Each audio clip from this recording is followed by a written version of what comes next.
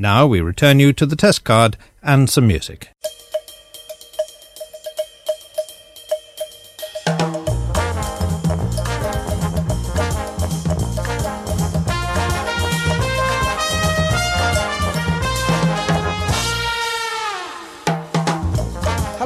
Welcome to the Pilot Take 76, a weekly podcast reviewing the pilot episodes of television shows past and present.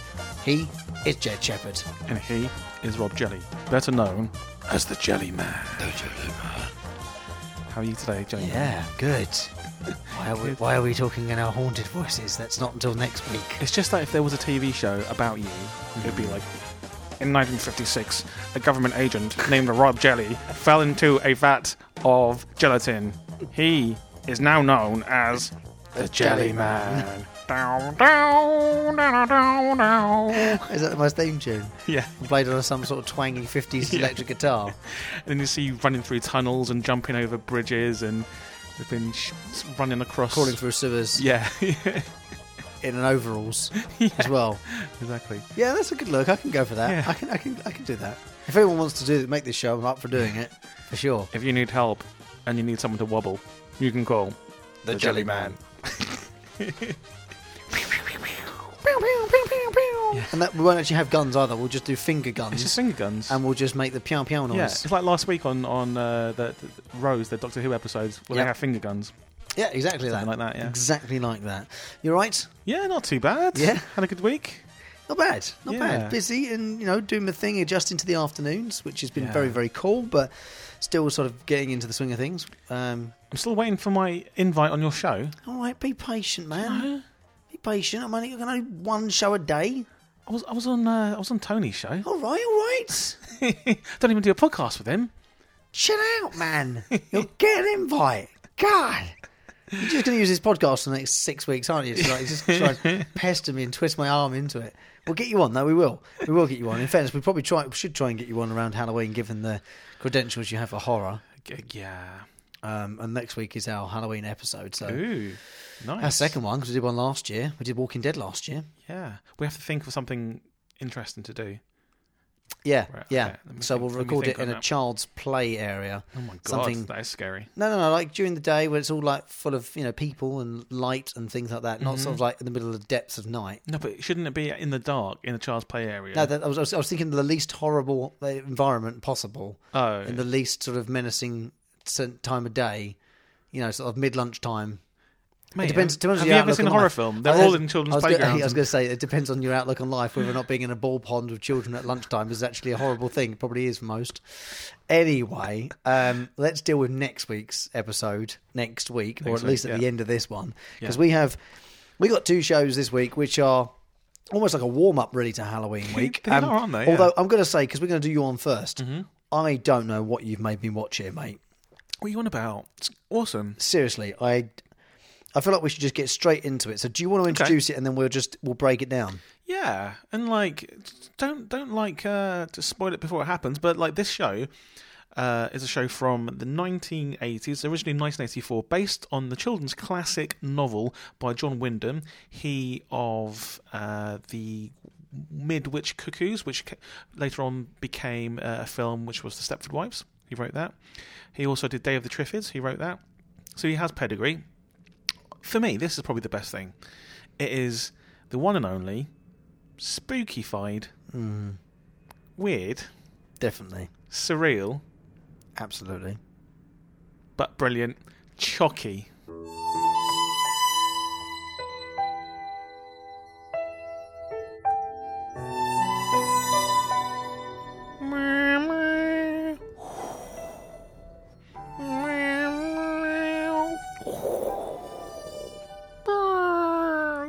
That's basically the theme song to CHOCKY.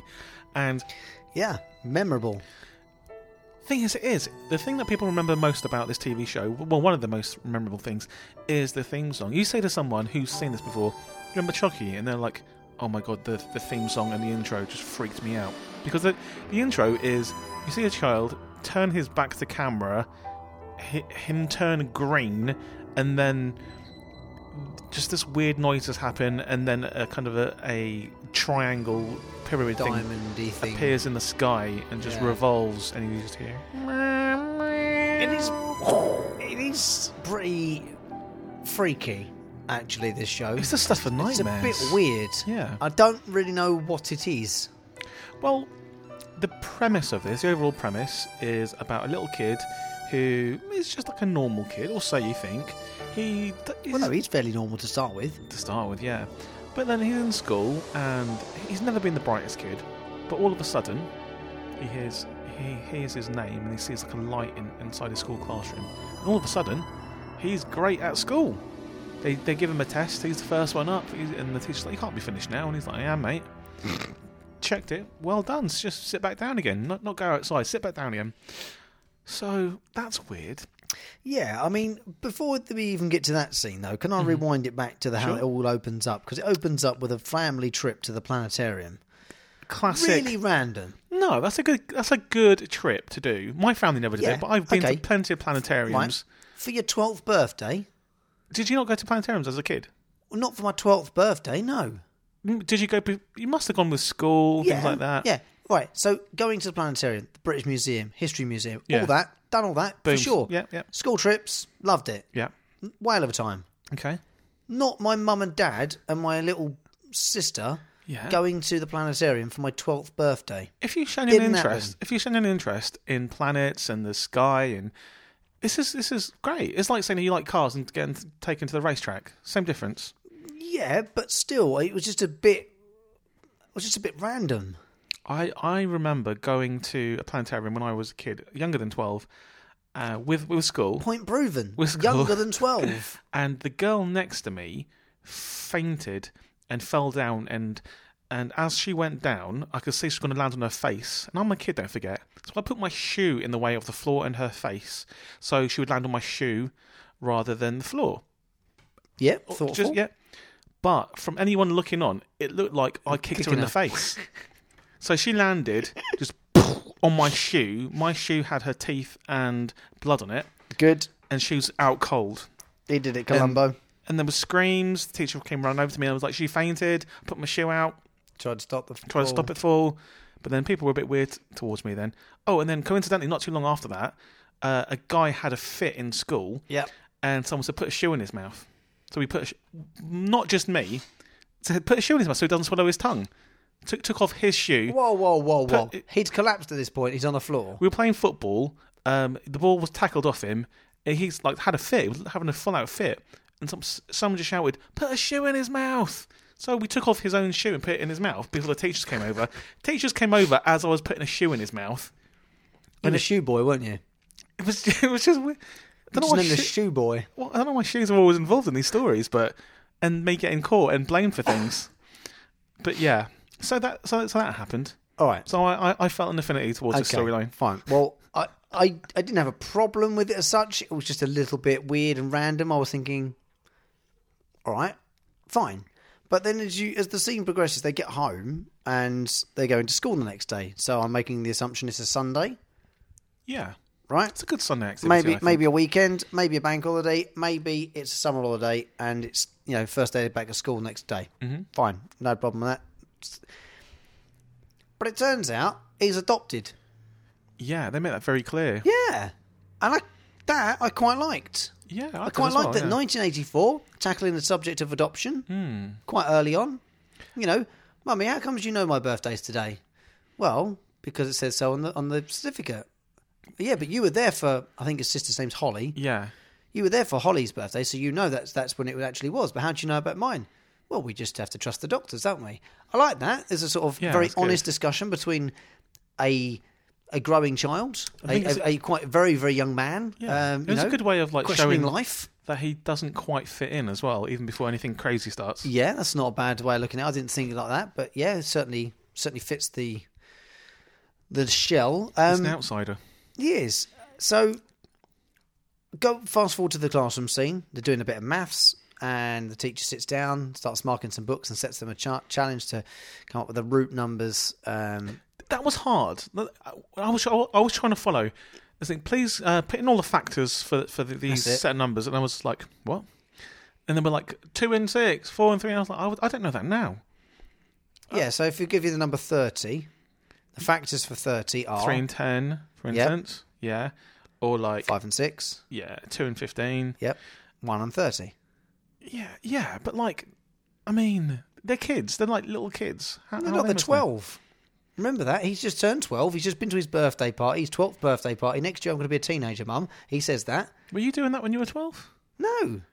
Younger than that. What? I was doing multiplication long before I was 12. Yeah, but that's not multiplication. That's... Well, it's division, isn't it? Or multiplication, whichever way you want to look at it. I guess.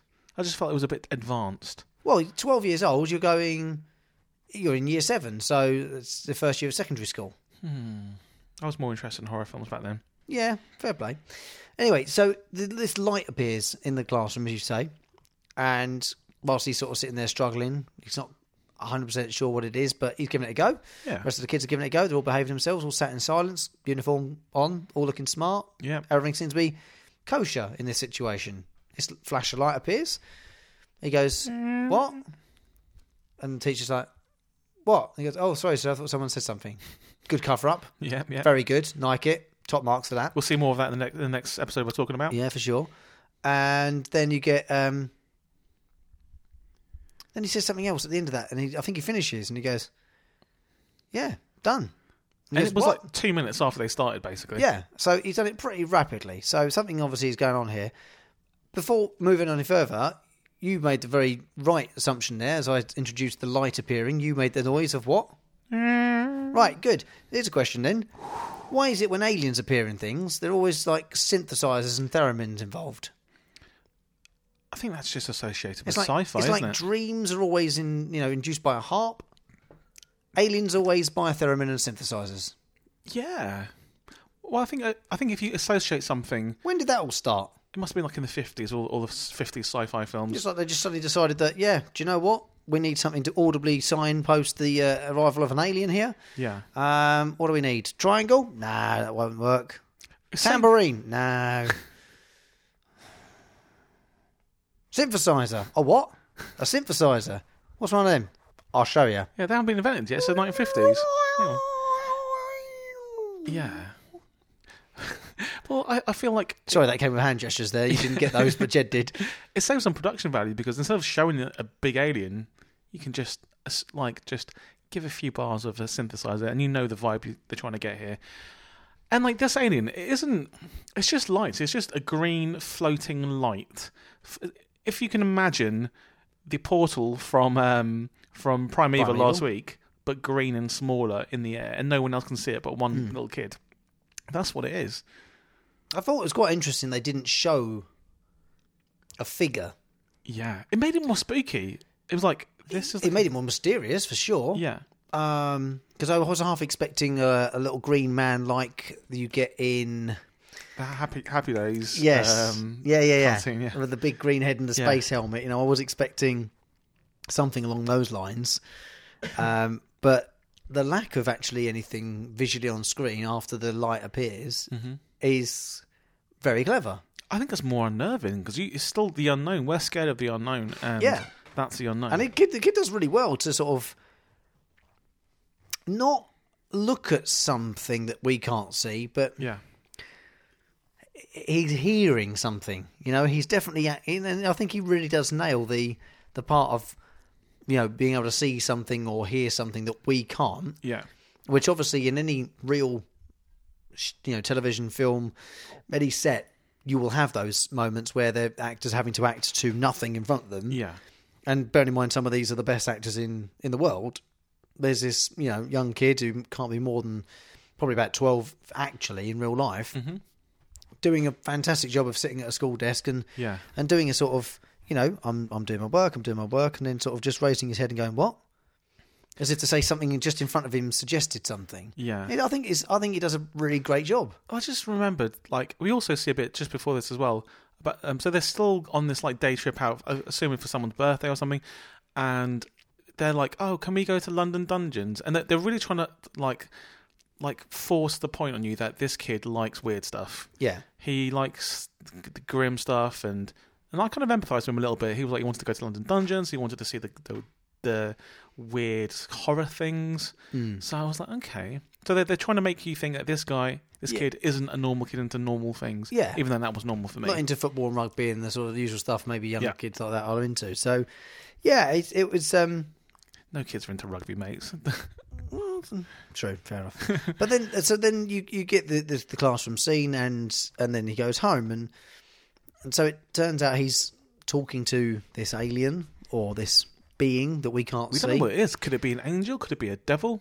We don't know. We can't see anything at this point. And then he starts asking what I think are very valid questions of his mum. He does, yeah. Like questions that actually, if an alien landed on this planet who'd never seen human species before or any species on this planet, I'd have those questions as well. Yeah. Like, why are there two lots of you? Why is there like one lot of you with, less hair on your head and no lumpy bits on the top? And what's going on here? Why is there two lots of you? Tinder profile. There's there is a line of questioning which makes you think this kid isn't talking like a kid should talk. He seems to have a knowledge beyond kids, because kids obviously ask questions of their parents, but these are very kind of specific. Why?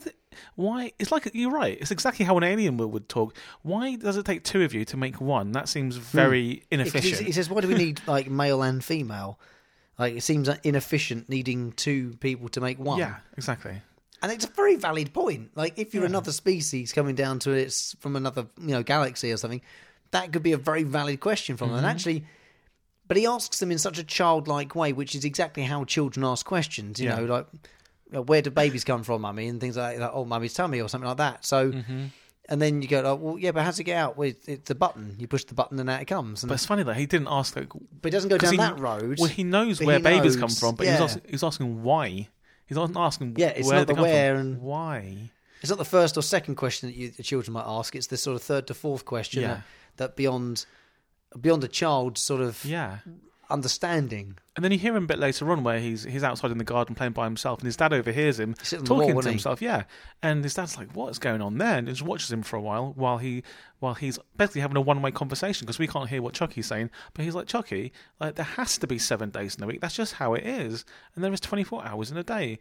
And you kind of, there's a pause and he goes, well, there isn't 8 days. Yeah, I can see why you'd want 8 days, but we have 7 days, just how it is. Yeah, and there can't be 32 hours in a day. It doesn't work like that. Yeah, exactly. And the Earth goes around the sun in 365 days. Yeah, I know there should be 380 days, but...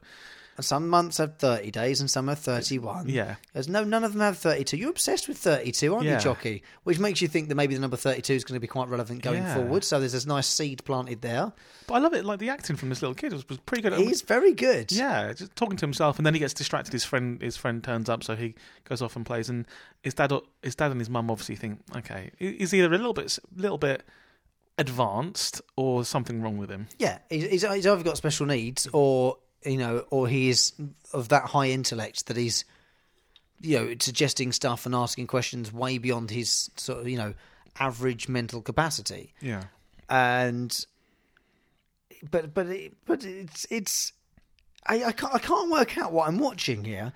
I can't work out if I'm watching a sci-fi show, a drama, a horror that hasn't quite scared the life out of me yet, or what. I don't know what I'm watching. Well, I think that's the beauty of it. It's unnerving because it's still like the unknown, and the thing that really kind of like made me think this is something like really, really interesting is when, because you don't know how the conflict that's going on in this kid's brain until you see him try and go to sleep, but he can't go to sleep because Chocky's in there asking him too many questions, and he's like shouting out in his sleep, Chocky, please, I really want to sleep, no more questions. Yeah, shut up, Chocky, go away. And his parents come in, he's got a massive fever, he's feeling sick.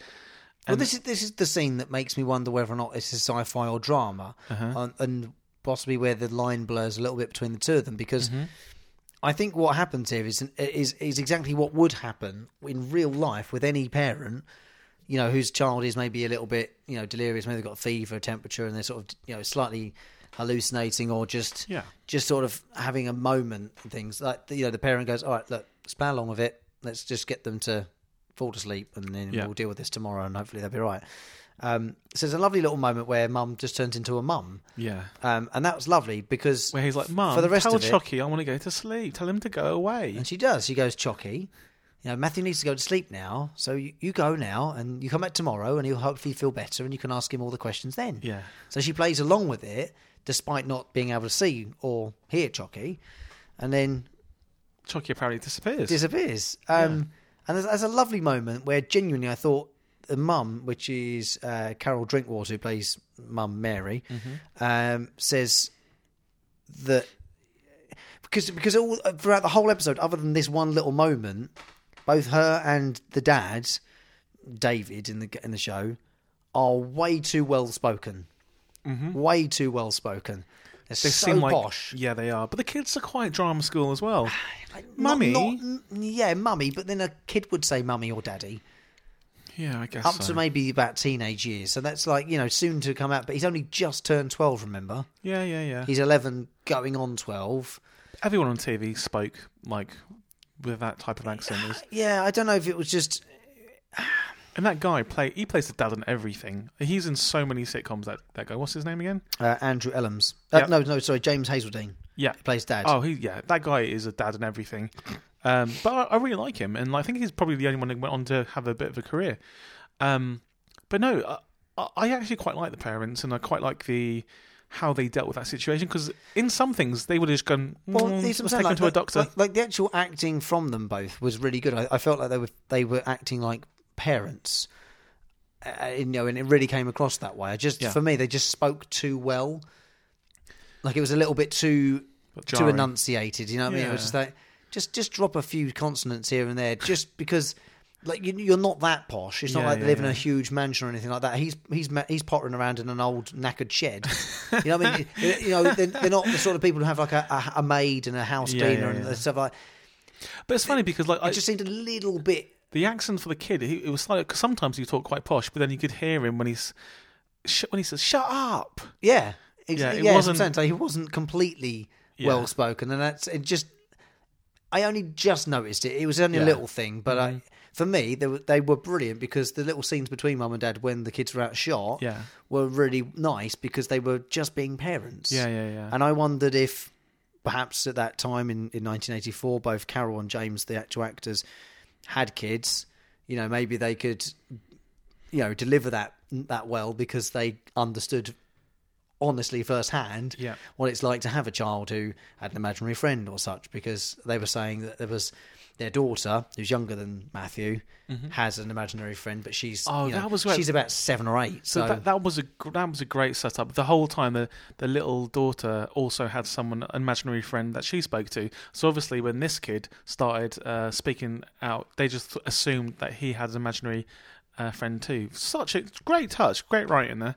Very subtle little sort of clue to see what's coming up. Exactly. But this whole writing, the whole setup felt to me very, very much like a horror film, like a contemporary horror film that's around now. You introduce a family, you introduce one of the kids with an imaginary friend, then you introduce another person in the family with an imaginary friend, and you just think, okay, there's 2 imaginary friends in this family, something's up. Yeah.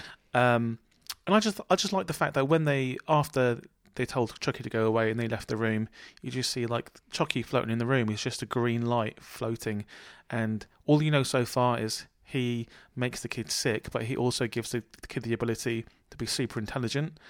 And I thought that was quite. And then it just kind of ends, and you just see this pyramid spinning on the credits. Subtly menacing. Yeah. And it's just the whole vibe. Like there's no jaunty. This was on TV like for kids, and there wasn't any kind of like jaunty music, anything happy, nothing.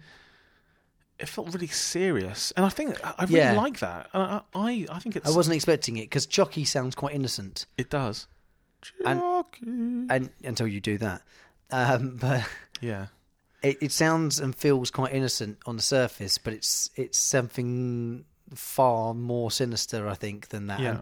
Or maybe it's not. And I guess with that uncertainty, I refer you to the first commandment of the pilot podcast. Yeah.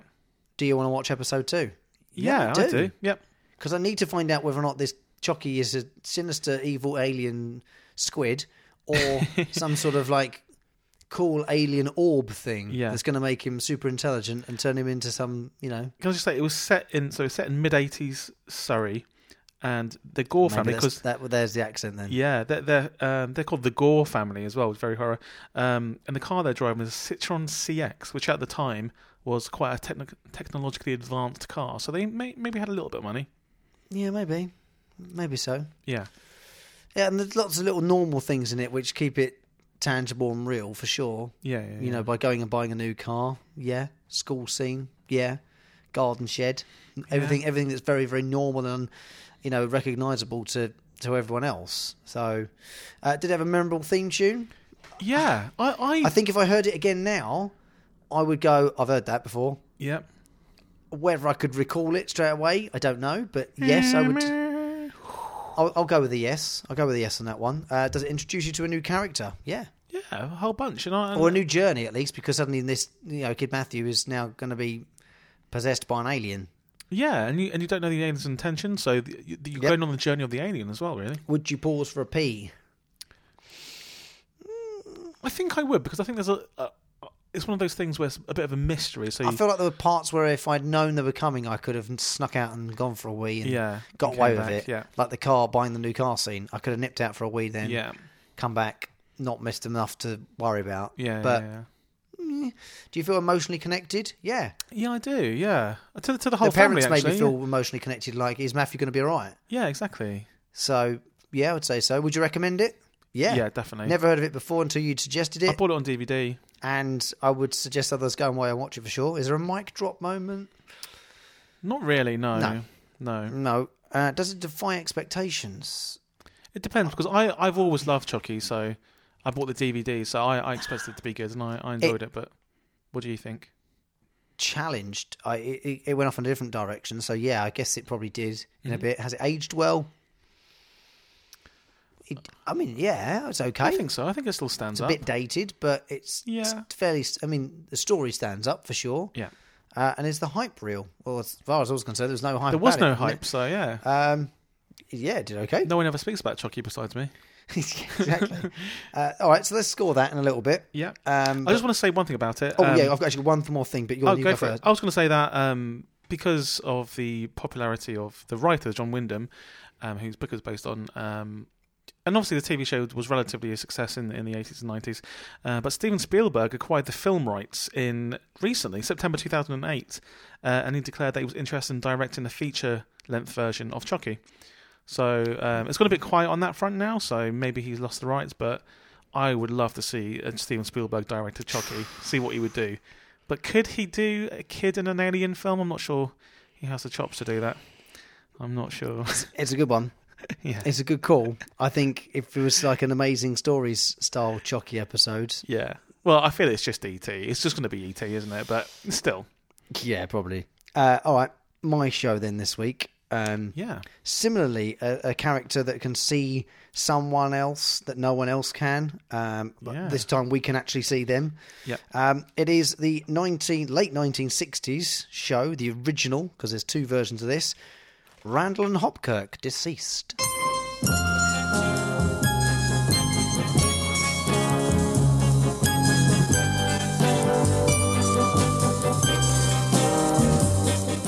a harpsichord. Can't beat a harpsichord. There is some sort of time setting with it. It definitely represents a time. It also represents, I feel, a feel to a show, if you're going to have one of those in it. The theme tune you can hear is obviously the introductory theme tune, which you don't get for about 3 or 4 minutes in the first episode. Really? Okay. Yeah, it's quite a long opening scene for a pilot episode, which is obviously what we're doing. But it's very suspenseful. It's very sort of almost a little bit kind of London-y, geezery, kind of like almost gangstery. It's quite Jonathan Creek, I thought, as well. Yes. Obviously Jonathan Creek taking the inspiration from this, being this is 69. But yeah, it's a very sort of jaunty, kind of rough and not quite perfect theme tune, which is kind of a very nice sort of signpost to the way that Randall and Hopkirk operates, because they're not... they're not rough around the edge a little bit. Yeah, they're not completely straight, which you discover as you get into the show. And I don't think there's any spoilers in this one at all to say that the show is called Randall and Hopkirk Deceased, which is very nicely given to you on the door.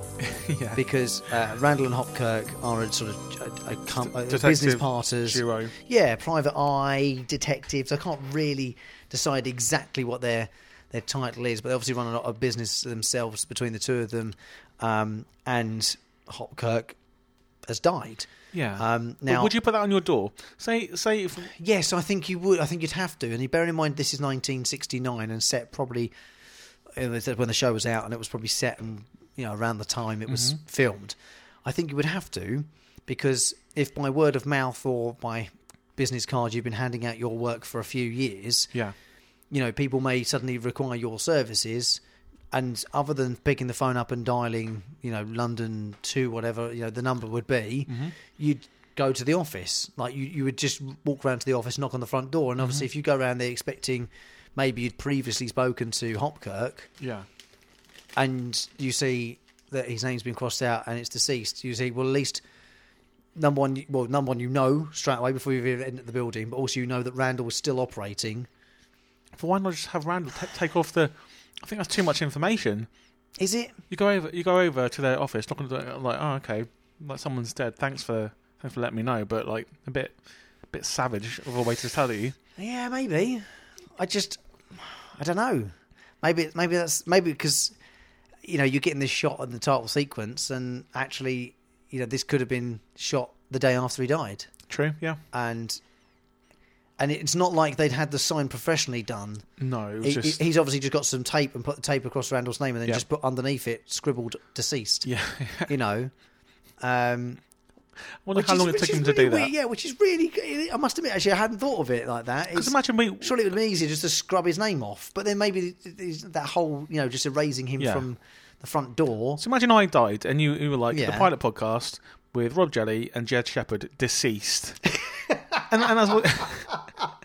Oh, I really wish we'd started the episode like that now. Yeah. Oh, and it would just be you talking. It would just be you talking and me not saying anything. So we just turn your microphone off and only I can hear you in my headphones. Yeah. And you go, no, Jed was with me. For the rest of this episode, should we do that? Should we go outside and you just have a little feed into my ear? Thanks, Jed. really needed that input, didn't I? Good job I don't have to bleep that, isn't it? So this show it's about they're looking to solve a particular. Well, there's a couple of crimes. It starts and they're both alive. Yeah. It starts at the first part of the Good episode. Way to start. They're both alive. Jeff Randall, Marty Hopkirk, and they are they're contacted to help solve a dispute between a couple. Yes. Lady and man and husband, wife and husband. And the husband's threatened the wife a little bit. Yeah, and they're both business partners as well, both in on the business, but she has more control over the business. She's going to kick him out. She's found out he's been cheating, and she's going to kick him out. And he's like, you've underestimated me. She's hired them, Hopkirk and Randall and Hopkirk, to prove it.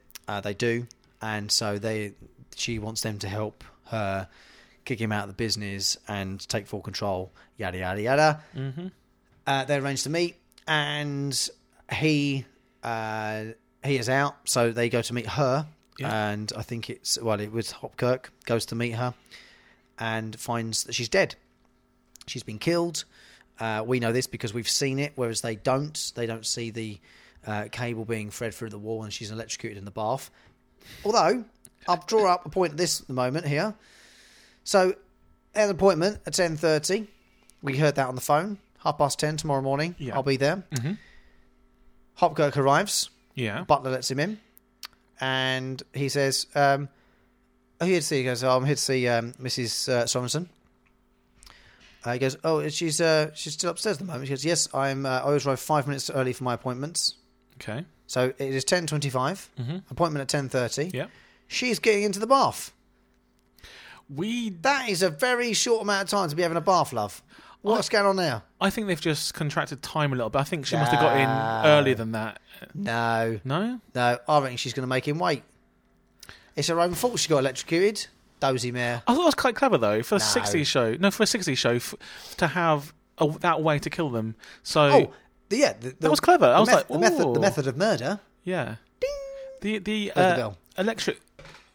electric company, in an electric company van, feeding an electric wire up a house, through a wall with a wire into the bath. Although, how did they know she'd got into the bath by that point? Because her husband told them the schedule. I'm guessing. She has baths. Yeah, but he would have known that she'd had an appointment. Mate, don't you have baths at 10:25 a.m? Everyone does. No.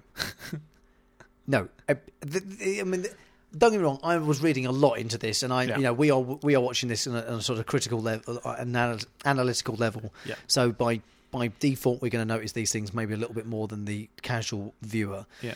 But it still stood out to me to be a bit odd. I was like, what is she still doing in the bath 5 minutes before an appointment? Which she arranged only the night before. True. To have her husband kicked out of the business and the marriage. It's a pretty important one. It's like, okay, appreciate you want to be clean. You want to maybe relax. Maybe things are a bit stressful. Fine. Mm-hmm. But you know what I mean? A bit of timekeeping wouldn't have gone amiss. Yeah. Well, she didn't get her hair wet, did she? Her hair was still perfect. Yeah. She was only down to a... Anyway, she gets killed. Yeah. No spoiler, really. She gets killed. We see it. Mm-hmm. Marty doesn't. And neither does a butler. And they discover her body. Brilliant, because they pull the wire out through the hole in the wall and off they go. Vroom, vroom, vroom. Yeah. So now you've got a murder to solve. It's not just sort of trying to get the business acquisition sorted out and the marriage. It's now a death. And anyway, so end of that day, Marty goes back to the office, and Randall was on the phone to answers the phone to Mrs. Hopkirk, Jeannie, and is there a little thing going on there? Because they were a bit flirty on the phone. What I got out of that is that Randall and Hopkirk have been partners for a long time. Yeah. They're like almost like family. Yeah, like absolutely. Their families are his family. That's exactly how I saw it as well. But there was a little bit of flirting going on. It was the 60s. It went on. It's fine. It was a little bit of flirting. Car keys in the bowl. Yeah. Because we're assuming that Jeff Randall isn't in a relationship. We don't hear about his wife We don't hear or of any relationship. partner, so we assume not, but maybe that's something you find out in later episodes. Is it important in the first episode? Clearly not, because we don't get told about it. So anyway, Hopkirk goes home. He's had enough. He's had a long day, and he heads home. And on the way home, he gets run over and grim, killed, dead, goner. And if you didn't know what this TV show was about, you'd be like, "Hang on, this is one of the main characters." Well, yeah. So therefore, now you've gone down a different route. See, Hopkirk and Randall and Hopkirk deceased. Fine. You start off with both of them alive, and then you kill one of them off. So is the show now about them solving crimes or them solving his murder? Both. We find out it's kind of both, because we obviously know that... See, now I really wanted this show to be about both. Mm-hmm. But this episode was about both. Yeah. And it's sort of resolved by the end of the episode. Hopkirk's death. As is Mrs. Sorensen's. I guess so, yeah. Part of me is just a little bit disappointed, and not a lot, but just a little disappointed that they didn't make the first series about Hopkirk's death. So that is the one story that runs through every episode for the first series until we solve it in the end of the first series. Yeah. But every episode, together, they try to solve another... I don't know if that's the end of that storyline, though. There may be some other stuff. Because, like, obviously, he said that he comes back as a ghost, basically. Yeah. And first thing he does is rings Randall. I thought it was a great scene. That was a great scene. He rings up and he's like, but he can't "Hey, Randall, touch stuff. It's me, Hopkirk." And he's like, "Go away, my friend's just died. He's my best friend. Stop messing with me." Ring, ring. I've told you, please stop calling me. Please stop calling me. Yeah, but he's like, Jeff, it's me. It's me. Yeah. It's me. Jeff, it's Marty. He does the clever thing and plugs a recorder, which I looked closely at. I was like, in 1960, they had the ability to record calls like that. And I thought it was brilliant. And so he records the next phone call that comes up, and he's like, look, stop messing with my phone. He's like, look, it is me. Like, it is really me. Meet me at the cemetery at this time. He's like, cemetery? So he goes and he speaks to the guy downstairs in the phone exchange bit in his building. Operator downstairs, isn't he? I'm just like, can you stop putting people through to me? He's like, I haven't put anyone through to you. You crazy? He's like, listen, I just recorded the phone call. Listen to this. Yeah. And he plays it back, and it's just his voice. It's just And Randall's it's not. voice, yeah. So this is when you realise that you're the only one. Well, you are with Randall in the fact that you are the only one that can hear Hopkirk talking, Yeah, and exactly. eventually you're the only one with Randall that can see him. So you know he's a ghost. So he's like, okay, cool. Well, something weird's going on here. I'm going to go to the cemetery and meet him. And there, lying on his grave, is Hopkirk, sitting there in a flashy, snazzy white suit. And I thought, if you die and you get that suit, that might be worth dying. It's pretty sharp suit. Yeah, It's got to be said. He's looking pretty dapper. And he explains the and rules of the universe. Well, yeah, an interesting choice of white. Very heaven. Yeah, You know, but he's even said he hasn't gone to the light. He's like, no, I'm sticking around for a bit because I want to solve this murder. I can't be lying in my grave when my murderer's still out there, which I thought was a nice little touch. Which is the storyline for a lot of stories and films. There's a Bill Cosby film called Ghost Dad, where that's the kind of premise.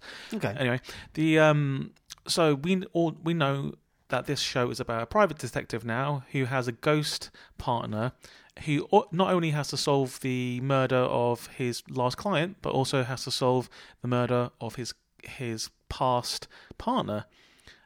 It's good setup, great setup for a TV show. It is. It's got everything you need for it. The thing that bothered me was it bothered me at the time. I'm actually now thinking about it again. Hopkirk knows that he can communicate with someone, one person only, after dying. Uh-huh. He chooses Randall. Yeah. Okay, fine. Best mate. No, they've got no problem with that. That's fine. But he doesn't. So he's immediately aware that he can be seen and be heard by one person. Yeah, and he picks Randall. Phones Randall, says, meet me at the cemetery. But doesn't understand all the other rules and do's and don'ts, like, you can walk through walls. You can just, like, kind of imagine yourself in a different room and you can just be there. He goes and tests it. He's not got to the stage where he's tested all that Is he, stuff. like, going back to Doctor Who last week? Is he, like, still trying to work it out, or is he regenerating, or... Yeah, because he says... Still loading? Yeah, because I think he doesn't know the rules of the thing. He knows that if he goes towards the tunnel, the light, or whatever, then he can't... There's no way back, so he has to solve the crime while he still can. And yeah, it's a bit like the Patrick Swayze from Ghost as well. Like, there are rules to being a ghost. And I kind of like the journey while he learns to use his ghost powers, where that time when Randall's in a locked room, and the guy's banging on the door, so Hopkirk goes out to...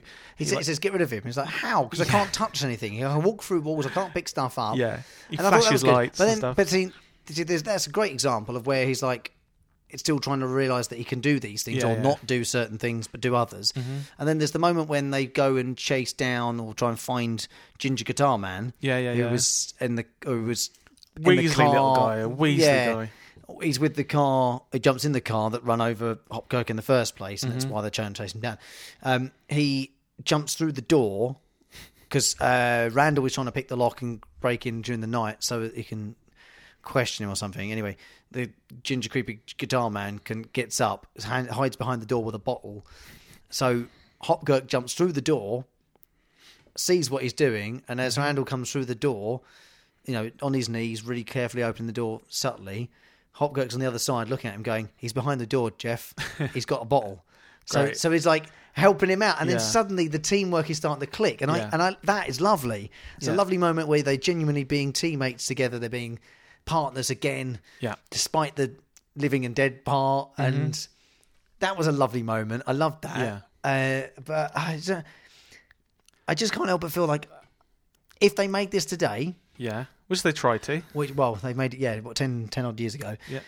If they made this brand new today, that his murder would have been strung out for the first series. You're right, it wouldn't. And part of me thinks that would be really good and could work really well with the correct writing. But almost because I expect that to be the thing, the fact they sort of solve it in the first episode is almost a nice change. Well, they didn't do those big story arcs in old TV shows. It was like one and done. It was just like one off. And I guess, but then there's it's such a catch-22 because I want something to give me a reason to watch episode 2. Yeah. And now I don't need one because, to be honest with you, they resolved it. Yeah, I mean, don't get me wrong, I really enjoyed this, and I will love to sit down and watch the rest of it. Yeah. There are 26 episodes. Yeah, 26 episodes. So only one season. I will definitely go away and watch some more for sure. Yeah. But I feel like because of that fact where it's one and done, it's just, start, finish, job done, contained, self-contained within one episode, you can kind of watch them in any order. Yeah. You have to watch this one first for sure because it's the only one where you get HOPKIRK alive. Well, I'm kind of confused about where it's going to go to because right at the end we see they solve the crimes, and so you'd think, okay, cool, that HOPKIRK's done his thing. He can go towards the light and go to heaven. But he says, well, no, it's not working anymore. By the way, I can now go around for 100 years. Like oh yeah, because there's some silly child rhyme, isn't there? That says he's got to be in the grave by night. Yeah, it's like, oh yeah, I just remember the but other. If I'm up during the day, then I've got to stay here for like 100 years. Yeah, it's like, come on, mate. You had one job. If you know part of a song and that explains what you are as a ghost, you'd read a little bit further and you'd go, oh, terms okay. and conditions, Yeah, but no. So now he's stuck for 100 years solving crimes. I really enjoyed this. I enjoyed it just because I don't think I've ever seen it before. I thought it was going to be a bit crap. Mm-hmm. I thought it would be as well because it's so early. Yeah, and it's not the early show we've watched on this podcast not either. By a long shot, yeah. No, but because it was quite an early crime show. Yeah, I thought it was going to lack a little bit of substance, a little bit of oomph, and it didn't for me. I feel like, okay, there was a bit of a sketchy chase towards the end where Randall's running away from a car and they don't catch him, and I think to yourself, mate, you're a runner in a suit. Yeah. And if any car, even in the 60s, could have easily caught up with you and run you over. Yeah. So there was a little moments like that where you're like, all right, string out the scene a little bit, fine. Mm-hmm. But actually, it was such a different concept. Yeah. Killing off one of the lead characters straight away, but keeping them in it. Yeah. What a different idea. Like 1969. Yeah. I mean, there'd been a few times in cinematic history where there was a supernatural character, like a ghost teaming up with a living person. That's happened. There's a few films, like Cary Grant films and films like Harvey. What, pre-69? Yeah, like in the 30s and the 40s. There were films, not with the exact same concept, but where there's like a person and he has a friend who's a ghost, or there's ghosts that help out people. Blithe Spirit's one of them. There's another film from I think the 30s called Topper about like a ghostly married couple that help the living. But yeah, it's few and far between. But there's a lot to love about this TV show. There is. I think the pacing was a little bit off. I think felt a bit too long. If it was like 30 minutes. Yeah, it was about 45, nearly 50 actually, I think. 48 minutes perhaps. But it was great seeing... But it's a pilot. Yeah. And we needed to meet them both living. Yeah. And you needed to, as they chose to do, kill HOPKIRK in the episode. Yeah. Perhaps the second episode's not as long. I don't know. What I do like is, in America, this was called My Partner, the Ghost. Yeah, well, the episode was called My Late Lamented Friend and Partner. Yeah. Which, it's quite nice. Yeah, I think straight away, as soon as you see him living, you know he's going to get killed in this episode. Yeah, and the Americans don't like subtlety, so they were just like, yeah, we'll call it My Partner, the Ghost. Yeah, and in Spain it was called El Detective Fantasma, the Phantom Detective. I was going to say that's the best title yet. Yeah. El Detective Fantasma. Fantasma! Yeah, and I think I'm glad I watched it. I'm glad I watched it. I'm glad it was suggested. So thank you to Nick for doing so some weeks back now. And apologies, it's taken a little while, but I occasionally keep seeing episodes of this sporadically appearing on random channels on telly, and I was thinking, I've got to watch this. Every time I saw it, I was like, there's definitely something about it. Even though like the little 2-minute snippets I was catching and things, I'm going, there is definitely something in this for sure. Something fun, but also there's novels, original. Yeah, because there are some like nice little fun moments in it. Not funny, but light moments. Yeah. And then it's about true sort of gritty kind of cop drama thing, which is a very strange combination, but it works. Yeah. It just seemed to work. So should we give it some scores? Let's do some scores. Yeah, let's go back to your weirdo one. So I'll start with Chocky. So one thing that has made me want to give it a one point more is, do you remember that bit in it? I thought you were going to give it a 1. That bit in it where they get on the bus and the bus driver is outside and he's turning. He's like turning the engine. It's like a thing he has to turn on the front. 1920s route master, isn't it? But this was in the 1980s, and like his bus driver got out, had to like wind up the bus and then pop in. 1880s, maybe. Yeah. So that made me give it an extra point because I was like, "What? What's going on here? What is going on here?" But like, no, I really like Chocky, and like going into this, I was a fan anyway. And there's 3 seasons, and I think they're all really interesting. And coming from a horror point of view, I 3 seasons? Yeah, there's like Chocky's children, and then Chocky's. Oh, I was going to say, I only saw 1 season under Chocky. Yeah, and then the second one's called Chocky's Children, and then Chocky's something else. Chocky's Children? Yeah, that sounds horrendous. Yeah, no, but it's really interesting. Okay, take your word for it. So I'm going to give it a 7. There were other episodes that I can remember right now that's amazing, much better than the first one. But I think there's enough in there for me to really like it and to give it a decent score, which is 7. My final point to add to it is that not even IMDb has a description for what it is. What do you mean? A synopsis for any of the episodes. Really? It just says, know what this is about? Question mark. Really? And I think on that, I'm going to give it half a part more. So that's weird. I'm going to give it a 7 as well. Okay. You say 7 or 7.5? A 7. I give it a 7. Oh, yeah, 7 for me as well. Okay. I would not score. have watched it and enjoyed it more than I think I should have done. If you'd have explained it to me and I'd have gone in to watch it, I'd have been very confused. But just going in blind and watching it, really enjoyed it. Okay, that's good. More than I anticipated I would. So 14 is a pretty... That's a decent score. Pretty decent score for a show I'd never even heard of a week ago. That's decent. So I guess we've got to think about what we do next week. Well, hang on, I've got to score Hopkirk and Randall. Yeah, oh, sorry, mate. Hopkirk. Yeah. Blimey, just jumped the gun. Randall and Hopkirk. Okay, you go first. I've got my score for this. I think I'm going to go same. I think I'm going to go 7. Okay. Maybe I'm going to go 7.5. That's 7.5. I liked it a little bit more. Strong score. I liked it a little bit more than I did Chocky. Okay. I'm intrigued more by Chocky. Yeah. But I enjoyed Randall and Hopkirk a touch more. So 7.5 for me. I'm going to give Randall and Hopkirk a 6. All right. It was good. It was good. I enjoyed it. I think it dragged a little bit. There were some really interesting concepts in there, like probably way before its time. And the 2 leads I thought were brilliant, Randall and Hopkirk. So I'm glad I watched it, but I can't give it any more than a 6. That's fine by me, mate. That's fine by me. Let me just add it to the old leaderboard. Right, Randall and Hopkirk, 13.5. That's the weirdo zone, isn't it? It's a weirdo zone. Yeah, it's multiple weirdo zones. It's Saved by the Bell, The Jetsons, Murder, She Wrote, and Hopkirk. Okay, Randall and Hopkirk even. Randall and Hopkirk, blimey. But that's not pretty. It's a pretty close score. So next week. Okay. Do you want to go first? And bear in mind, next week's Halloween. The episode will be out on Halloween itself. So don't you have to go first? Well, I don't mind. I mean, I can go first if you want. Something scary? We have to. It's got to be scary, hasn't it? Yeah. I mean, it's not really right to do something that's not scary. Okay. Mm-hmm. I'm not big on horror, as I mentioned this last year, and I've been mentioning quite recently on the show, on my show, as it were, my radio show.